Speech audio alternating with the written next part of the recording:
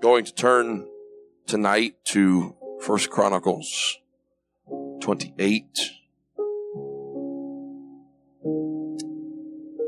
1 Chronicles 28. Excited about what God is going to do this weekend. We're not just filling time and obligation, but we are letting our presence be known in our city. And it's much bigger than you and I. Much, much bigger than you and I. You could read it in the Old Testament, 1 Samuel. There's a battle. We talk a lot about battle between the Israelites and the Philistines, and how the Israelites were scared, and how the Israelites were hiding in caves, and how they were hunkered down. But if you were to read in 1 Samuel 4, there's a pep talk that's going on. The Philistines were afraid. They said, God has come into the camp. They're not talking about their God. They're talking about the God of their enemies. God has come into camp. God has come into camp. And they said, woe unto us, for there hath not been such a thing heretofore. This hasn't happened before. Woe unto us. This is the same God that smote the Egyptians with plagues in the wilderness. Somebody stands up and says, be strong, quit yourselves like men.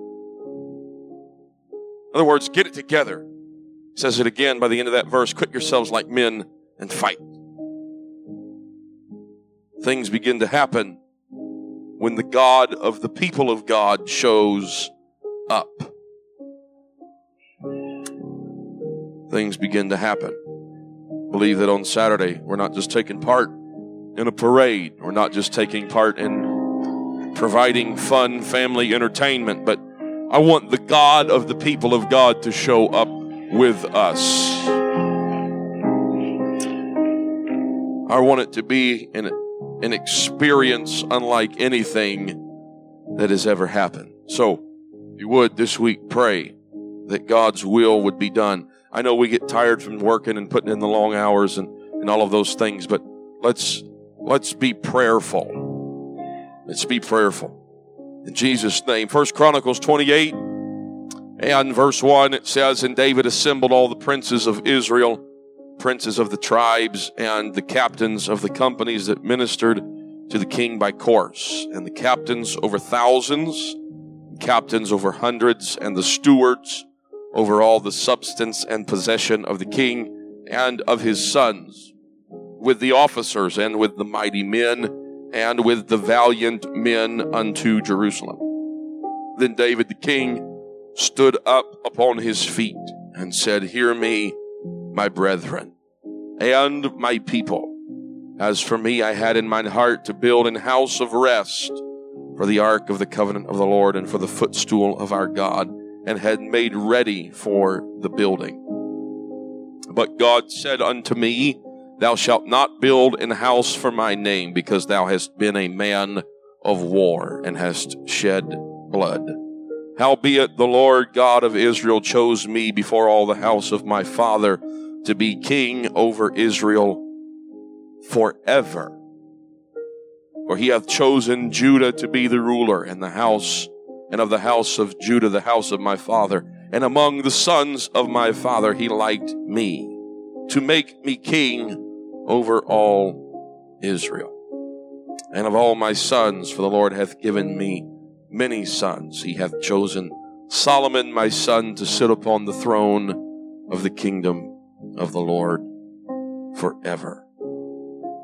Verse 2, David stood on his feet, and he said, as for me, I had in mine heart to build in the house of rest for the ark of the covenant of the Lord. I'm going to preach tonight for a few moments, and house of rest, and house of rest. Let's put our Bibles down. Let's go before the Lord in prayer this evening. Jesus, I love you. Lord, I thank you for all that you're doing. God, I pray that your kingdom would continue to move forward in Jesus' name. God, I pray, Lord, that your word would find its mark tonight. I pray, God, that you would have your way in this place amongst these people. They are your people. They are the sheep of your pasture. And God, I pray that your will would be accomplished in them and through them. In the name of Jesus, we pray. Amen. Amen. You can be seated this evening. And house of rest. You find in 1 Chronicles 28, it is one of the accounts of David's last instructions. It is a moment where David has gathered all of his leaders together. We read it in the very first verse.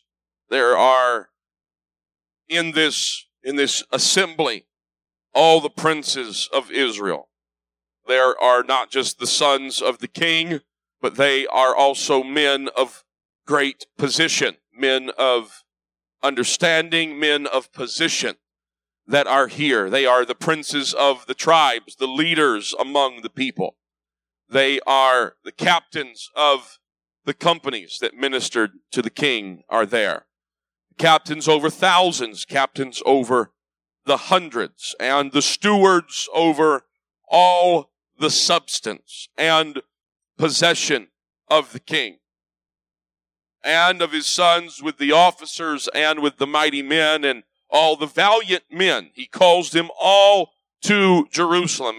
And certainly as they begin to hear the tidings of this meeting that's going to be take place in the city of Jerusalem, that they are wondering what escapade David has called them to. They're wondering what expedition. They're wondering what military strategy they will be informed of. They are concerned or perhaps excited about this opportunity to get together with the who's who of the people of Israel at this time. And David calls them in because he understands that if there is a lapse of communication, things could possibly be misconstrued. And so David is wanting there to be a meeting of the minds.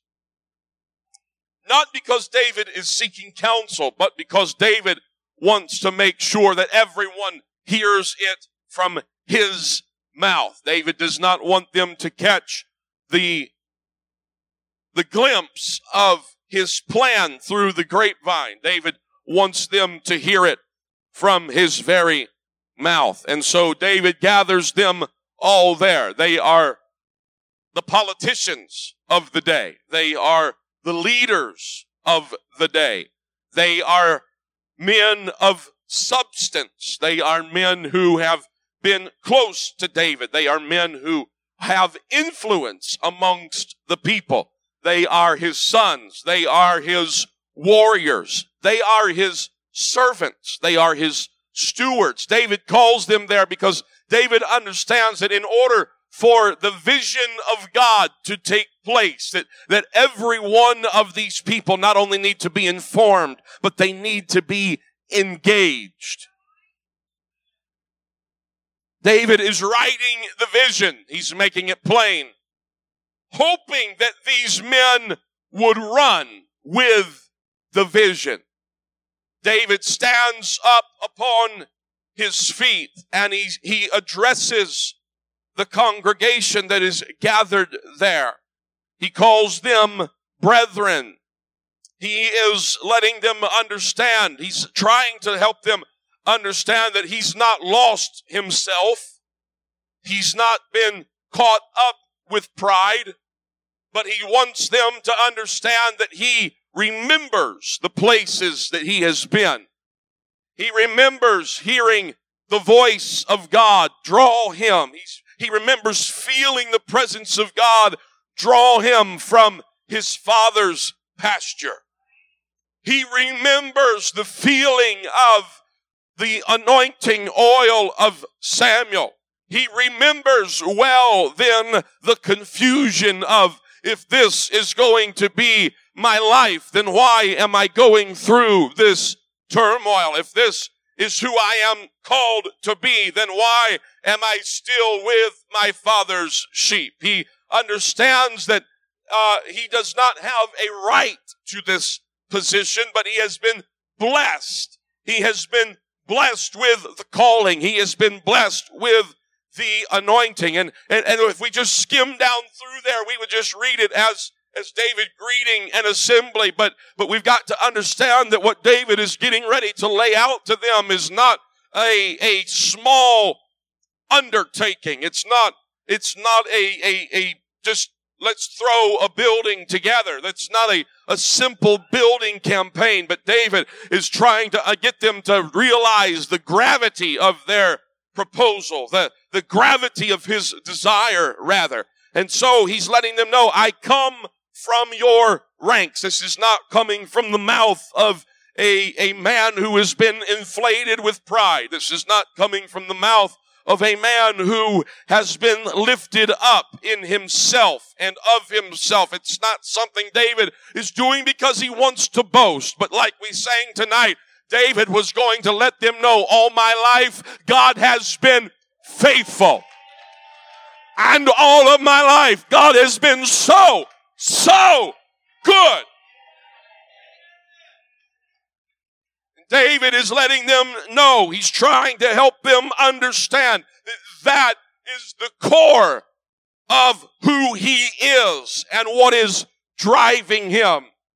He's not desiring to build God a house out of personal prestige and desire, but he's trying to create a place where God's glory could dwell and that God could find rest amongst his people. He's wanting, God did not ask him to, but he's wanting to give God the reverence that is due and the best to his ability. And so he's addressing these men of influence. He's addressing the stewards of all his possessions.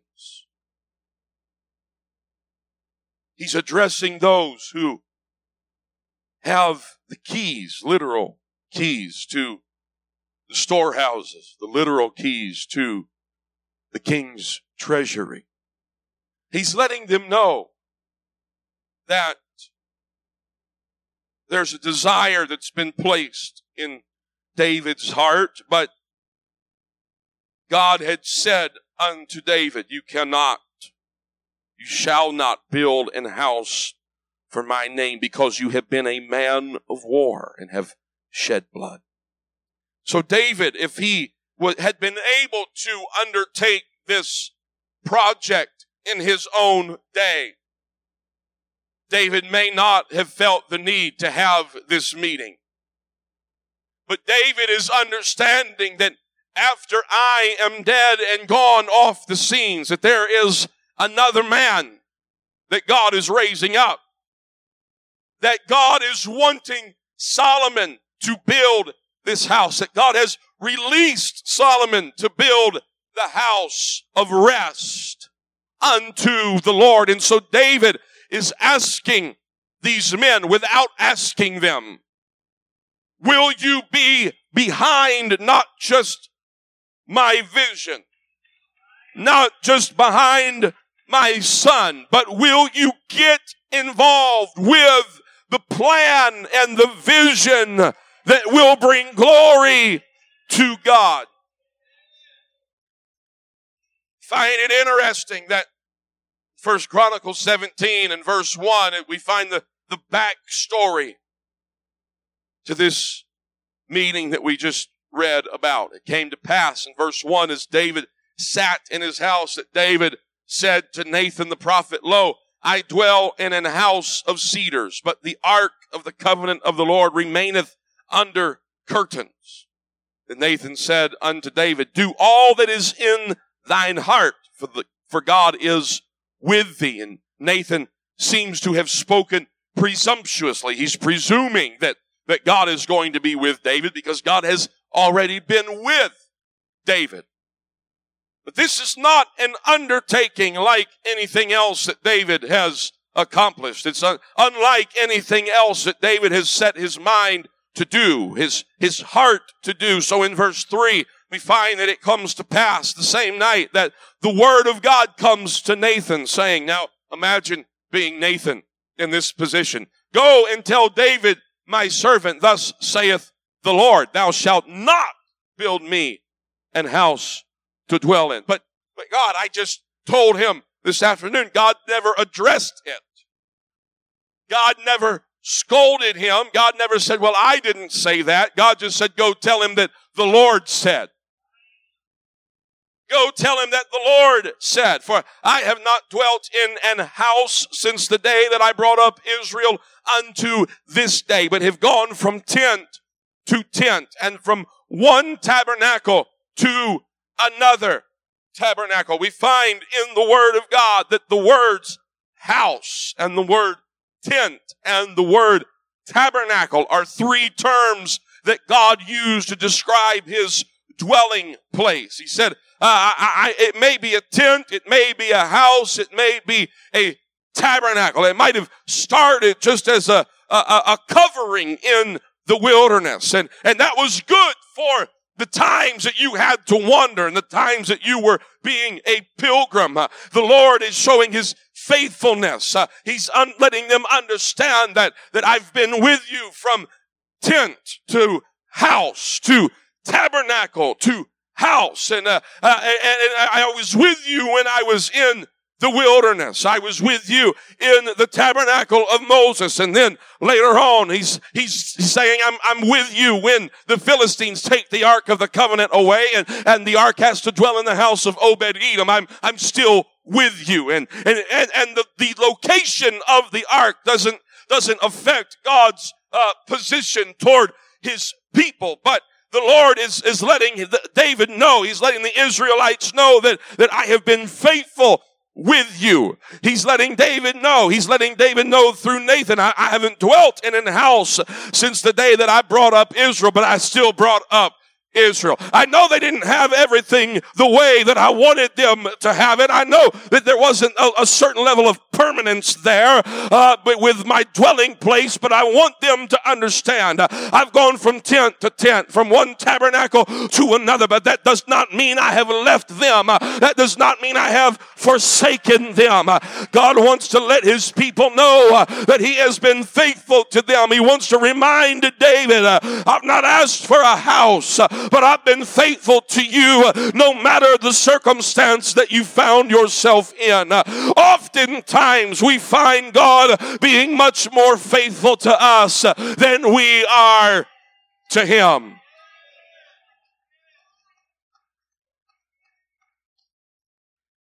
If we asked for a show of hands tonight, which we're not, but if we had asked for a show of hands, how many times have we prayed, God, if you would just help me get out of this one more time?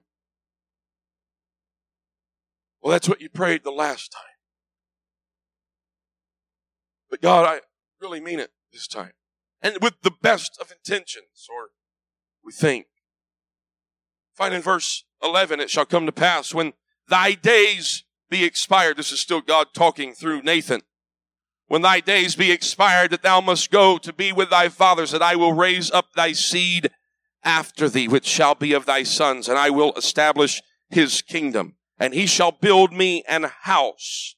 Notice in verse 12, he's going to build me a house, and I will establish his throne forever. There is a direct correlation to Solomon's earthly empire and the building of the house of the Lord. Verse 13, I will be his father, and he shall be my son, and I will not take my mercy away from him as I took it from him that was before thee.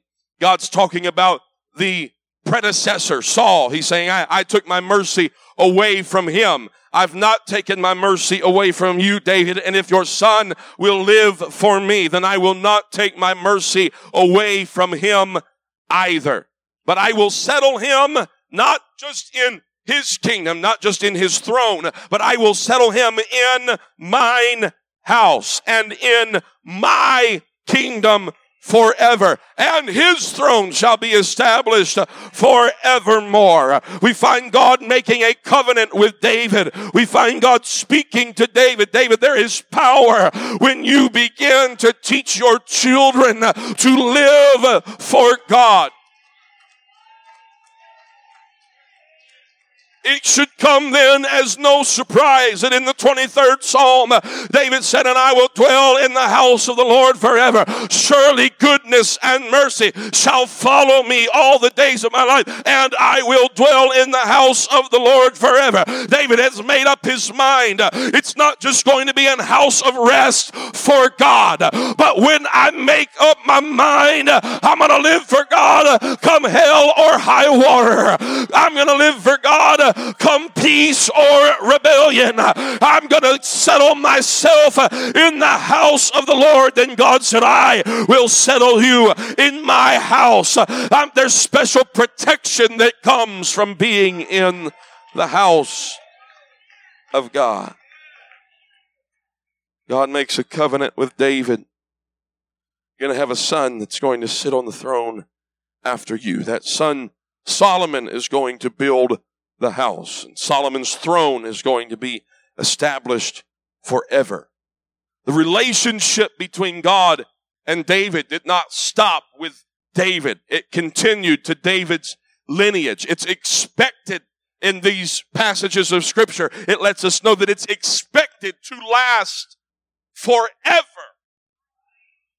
And not just the relationship between God and David's children and grandchildren and so on and so forth. But it's this throne of David that's also going to last forever. We find it being spoken of in the New Testament, Luke chapter 1 and verse 30. And the angel said unto her, being Mary, fear not, Mary, for thou hast found favor with God. And behold, thou shalt conceive in thy womb and bring forth a son, and shalt call his name Jesus. He shall be great and shall be called the Son of the Highest. And the Lord God shall give unto him the throne of his father David, and he shall reign over the house of Jacob forever, and of his kingdom there shall be no end. Peter alludes to this verse while preaching on the day of Pentecost in Acts chapter 2 and verse 29. Men and brethren, let me speak freely. Let me freely speak unto you of the patriarch David, that he is both dead and buried, and his sepulchre is with us unto this day. Therefore, being a prophet, and knowing that God had sworn with an oath to him that of the fruit of his loins, according to the flesh, he would raise up Christ to sit on his throne. We understand tonight that it was not just a passing casual relationship that God was calling David to, and that David was desiring from God. It was not some passive here today, gone tomorrow. Today I'm going to talk to you, but if you make me mad, I'm not going to talk to you tomorrow kind of relationship that God wanted with David. And it wasn't that type of relationship that David wanted with God, but David wanted a relationship with God that consumed every part of his life. Was he perfect? No, he was not perfect. But God's faithfulness was perfect. God's mercy was perfect. God's judgment was perfect. God's grace was perfect. It is in Acts chapter 2 that we find direction then on how the church is also born into that heavenly lineage. Peter had started preaching. As I was reading Acts chapter 2 this week, it just began to just click in my mind that these words were unction of the Holy Ghost that Peter was preaching. But we usually just focus on verses 38 and 39. But Peter begins laying out Levitical law. Peter begins to lay out the history, and Peter begins to speak to them of everything that they knew Jehovah God to be, and how it correlated then to Jesus Christ, God manifest in the flesh. He's preaching about the lineage and the house of David, the throne of David, the relationship that God and David had together. He's saying David was dead. David is dead. David was buried. We've got his grave over here with us even now. But therefore, being a prophet, knowing that God had sworn, he's saying God would raise up Christ to sit on his throne. We understand that in Acts 2 in verse 38, he would go on and say, repent and be baptized every one of you in the name of Jesus Christ for the remission of sin, and ye shall receive the gift of the Holy Ghost, for the promise is unto you and unto your children. He's tapping in on David's covenant with God. He's tapping in on, when I'm buried in Jesus' name in the watery grave of baptism, I take on the name of Jesus. It's not simply just something to make me feel good. It's not something simply to help me feel better about myself. It's not something that is just an outward symbol to those around me that I'm living for God, but I'm baptized in the almighty name of Jesus. And when that takes place in my life, I am now part of the covenant between David and God.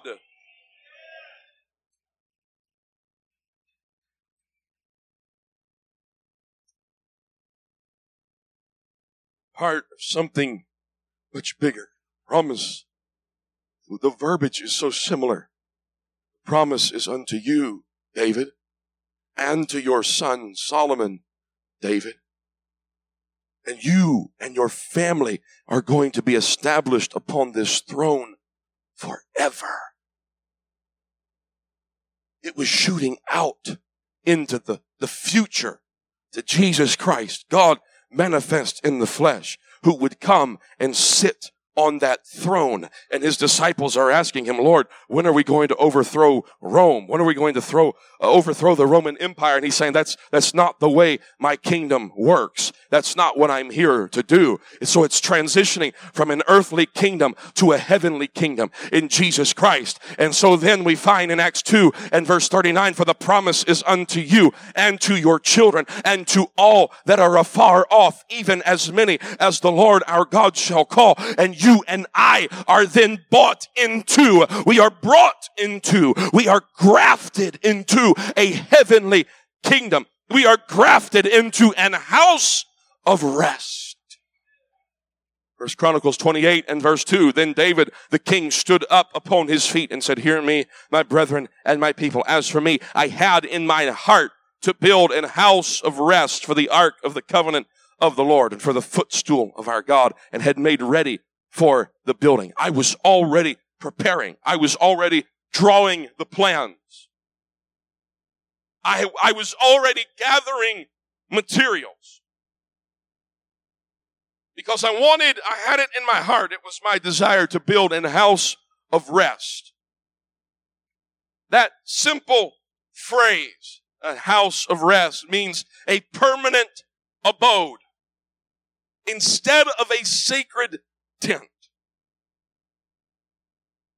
That sacred tent gave the idea of wandering from place to place. The language indicates a connection to the nomadic tribes of the desert. But David is looking around at everything that God is doing and everything that God had established, and he's understanding that God is not just desiring his people to be cast from pillar to post. In fact, I believe David begins to think about the fact that it was just a few short days' journey from the land of Egypt into the Jordan River Valley, and he's thinking it was never God's plan for the people of Israel to wander for 40 years. And it wasn't, I don't believe it was really God's plan for a tabernacle of Moses. Tabernacle of Moses comes about because the people are wandering from place to place. And so now he's saying, I want to build God an house of rest. I want to build God an established place because his people are no longer wandering from place to place. They're not just trying to find green grass. They're not just traveling from water hole to water hole, but God is establishing them. We've got some of us here tonight that have been bounced around from place to place spiritually or emotionally or mentally. We have been exposed to the things of the world. We have known the life of sin. We have known the life of living for the world and not living for God. Could you fairly say tonight, when you received the gift of the Holy Ghost, when you were baptized in Jesus' name, that your life changed forever? Could you testify tonight that no longer am I bouncing all over the place? No longer am I searching for happiness and peace and joy, but I've found it because I've entered into a place of rest.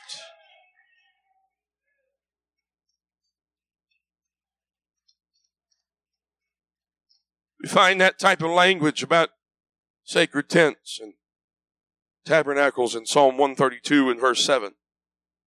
We will go into his tabernacles. We will worship at his footstool. Arise, O Lord, into thy rest, thou and the ark of thy strength. That type of language is used more than 20 times throughout the Bible. It's used in Numbers chapter 10 and verse 29. Moses said unto Hobab, the son of Raguel, the Midianite, Moses' father-in-law, we are journeying unto the place of which the Lord said, I will give it to you. Moses is speaking to his wife's family, saying, we're going where the Lord has called us to go. God has promised that he would give it to us. Would you come with us? We'll do you good, and the Lord will do you good, because the Lord has spoken good concerning Israel. And Moses' in-laws say, well, I'm not going to go. I'm going to depart to my own land, to my kindred. Moses is pleading with him, and it's one of the first examples of evangelism that we come to. Moses is trying to get him pulled in to the plan of God. He's saying, don't leave us, I pray you, for as much as you know how we are to encamp in the wilderness, that you may be to us instead of eyes. He's trying to appeal to this man's ego. He's saying, listen, we're going to need some places to live for a little bit. We're going to be in a wilderness place, and that's the type of lifestyle that you live. Would you at least help us live that type of lifestyle? And it shall be, if it go with us. If thou go with us, yea, it shall be that what goodness the Lord shall do unto us, the same will we do unto you. The Lord's going to bless us, and we're going to bless you. It's that lifestyle, that nomadic lifestyle that they are talking about. They departed from the mount of the Lord 3 days' journey, and the ark of the covenant of the Lord went before them in the 3 days' journey to search out a resting place for them. And the cloud of the Lord was upon them by day when they went out of the camp. And it came to pass when the ark set forward that Moses said, rise up, Lord, and let thine enemies be scattered, and let them that hate thee flee before thee. And when it rested, he said, return, O Lord, unto the many thousands of Israel. We begin to see the fact that the ark of the Lord, the presence of God, it wasn't just a box, but it was the resting place of God. The place where his glory would come down and would come into contact with the blood of that perfect sacrifice. And if it was acceptable, mercy would be relinquished from God upon his people.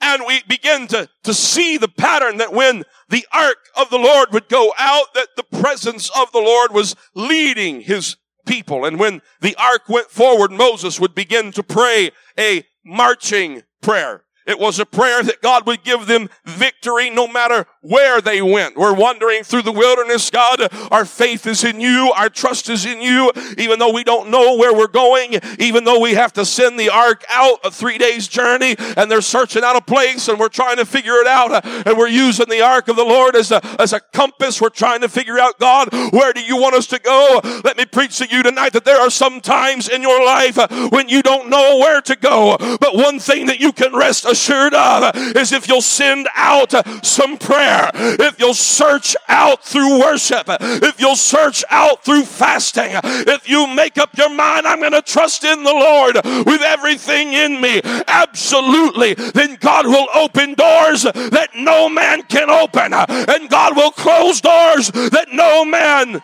can close. God, wherever we go, we want you to give us victory. God, we're putting our faith in you. We're putting our trust in you. We don't have the ability to do this on our own, but God, we're seeking after you, and wherever you go, that's where we're going to go. There are times in our lives we've got to be Spirit-led every day of our lives when we know the will of God and when we don't know the will of God. So when the ark would go forward, Moses would start praying a marching prayer. God, we're following you. We want victory. Arise, O Lord, let your enemies be scattered. When the ark rested,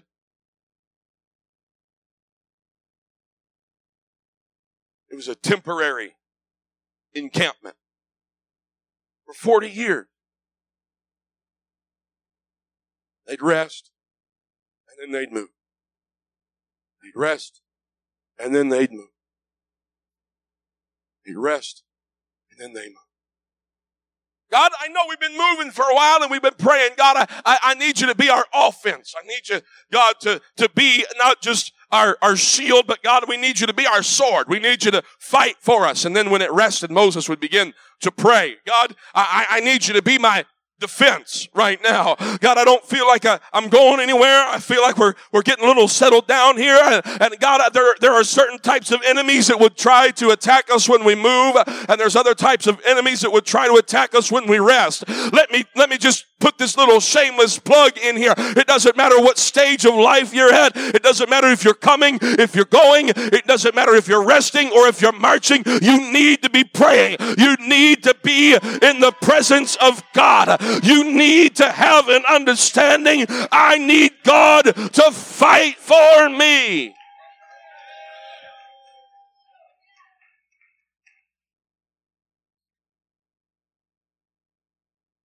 So they would follow the presence of God. We find the language again in Deuteronomy 12 and verse 8. Ye shall not do after all the things that we do here this day, every man whatsoever is right in his own eyes. Don't do whatever is right in your own eyes. Well, it looks good to me. So did the fruit in the garden.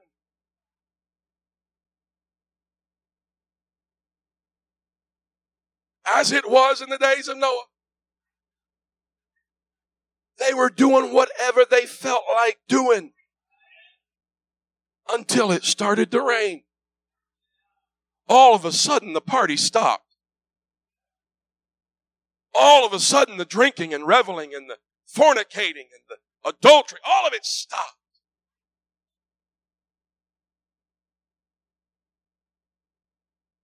You can't just do whatever's right in your own eyes.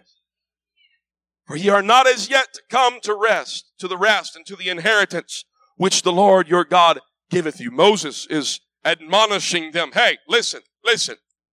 He's not even necessarily talking about sin right here. But you can't just go and do whatever you want to do. You can't just go wander in whatever land you want to wander in, because you're not where God wants you. You've not arrived to the place that God is saying, hey, this is the place I've given you. That's not where you're at. You cannot afford to stop. You cannot afford to stop. God wants you to become. God wants you to be the men and women that He's called you to be. God wants you to go over Jordan and dwell in the land which the Lord your God giveth you to inherit. That means it's not something that's temporary. It's an inheritance from a heavenly Father given to His children upon the death of their enemies. And when he giveth you rest from all your enemies round about, so that ye dwell in safety, then there shall be a place which the Lord your God shall choose to cause his name to dwell there. God's been looking for a place for his name to rest. God's been looking for a place where he could settle down and man could be drawn to him. Thither shall you bring all that I command you, your burnt offerings, your sacrifices, your tithes, and the heave offering of your hand, and all your choice vows which you vow unto the Lord. God was telling them, listen, I'm going to bring you into a land of promise. And in that land of promise, there's going to be safety from your enemy. There's going to be victory over the adversary. And the Lord's name is going to have a place in that land. Let me tell you something tonight, ladies and gentlemen. When you and I are born again, we have the opportunity for victory. We have become the place where the name of the Lord dwells. When I was baptized in Jesus' name, it wasn't just the name of Jesus being applied over my life. It was the name of Jesus being applied to my life. I took on his name. I am a walking house of rest. There's no need to wander from here to there looking for fulfillment, but I could put my roots down. I can watch God use me for his glory. I am now a beacon drawing others.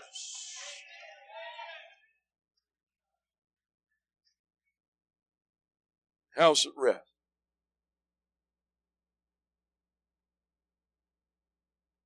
When I'm living in the kingdom of God, I've got everything I need. That's not some little cliche term to think that it's okay to just sell yourself short. If you think living for God is selling yourself short, you've not experienced like I've experienced it.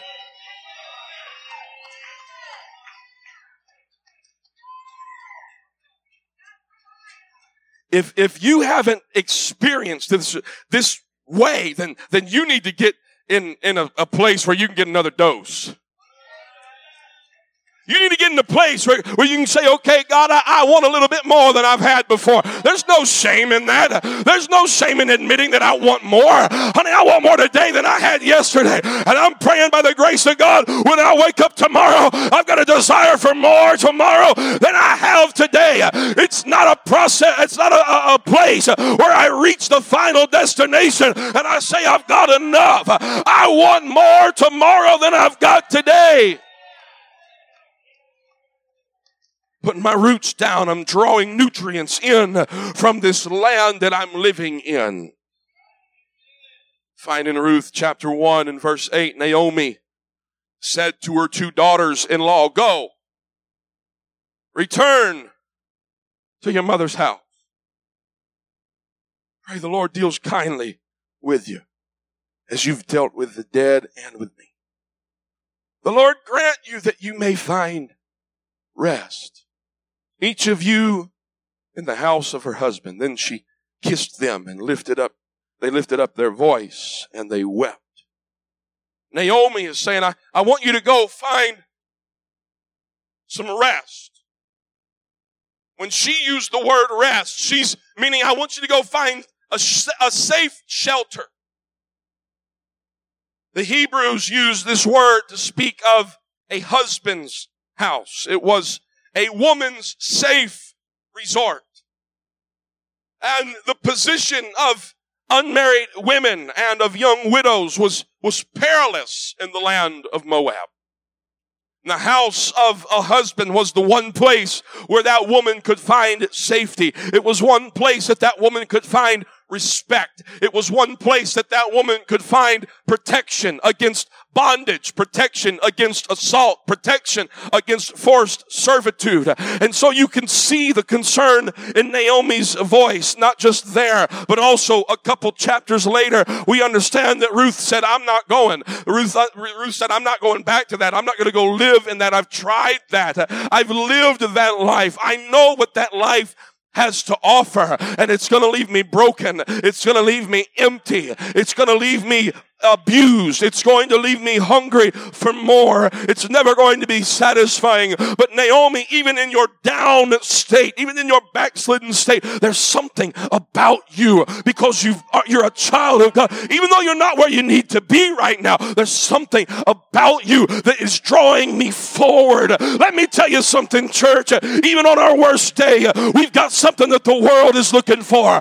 Even when we don't feel like living for God, we still got what the world is looking for. They're looking for a place of rest. They're looking for a house of rest. They're looking for a place of safety. They're looking for a place of shelter. And you and I have access to that. Ruth chapter 3 and verse 1, we hear Naomi's concern continuing. Verse 1, then Naomi, her mother-in-law, said unto her, my daughter, shall I not seek rest for thee, that it may be well with thee? The desire is still there. Even though she's come back and she's changed her name to Mara. Oh, Naomi's back. Don't call me that. You call me Mara because I'm bitter. But even in her bitterness, she looks at Ruth and says, I've got to find a place of rest for you. I got to find a safe shelter for you. If it's the last thing that I do, that it may be well with thee. And now is not Boaz of our kindred, with whose maidens you were, thou wast. Behold, he winnoweth barley tonight in the threshing floor. So go get a bath.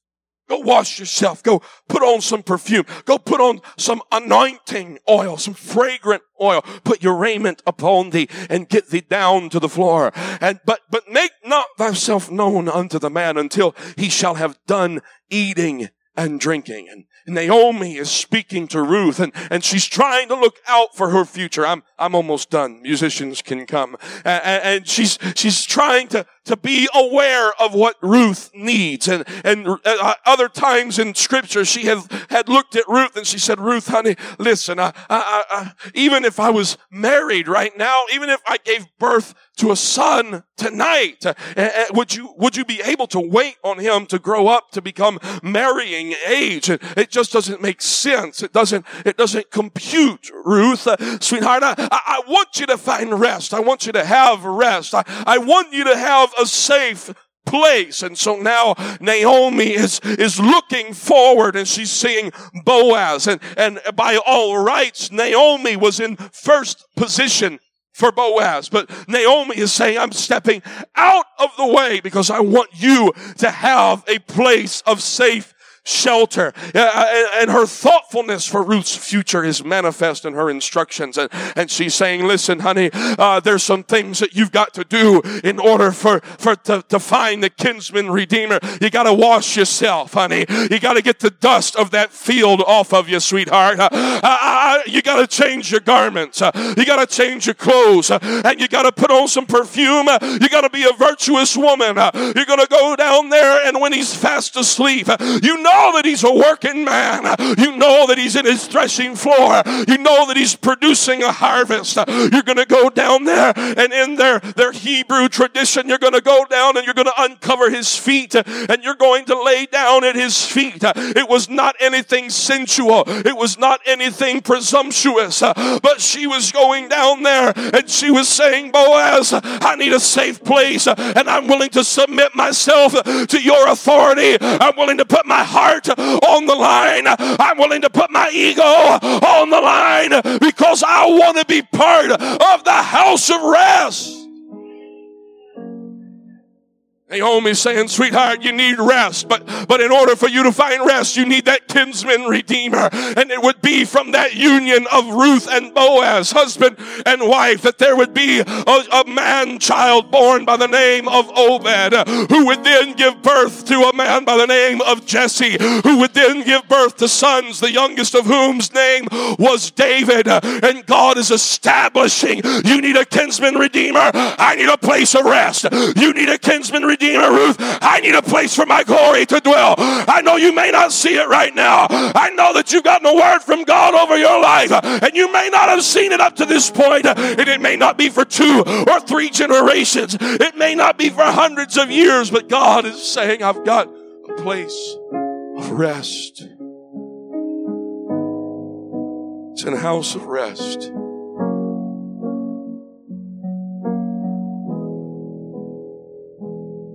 It's in a house of rest. David looked out there at that assembly. He said, it's in my heart. I believe it was in his heart because of what Moses had said in Deuteronomy chapter 12. God wasn't letting David forget the words of Moses. When you come into that promised land, God is going to put his name there. David's saying, God, I want to be a part of that. God, I want to be a part of what you're doing. I wonder if I have anybody tonight that would say, God, I want to be a part of what you're doing in Huntington, Indiana. God, I want to be a part of what you're doing in the Midwest. I want to be a part, God, of what you're doing in these days, in this time, in this period of our lives. God, I want to be a part of what you're doing. I want to be able to lead folks into the house of rest. I want them to add to their experience. God, there's a lot of good people out there that need to find rest. Come on, we're part of that kingdom. We're part of that kingdom.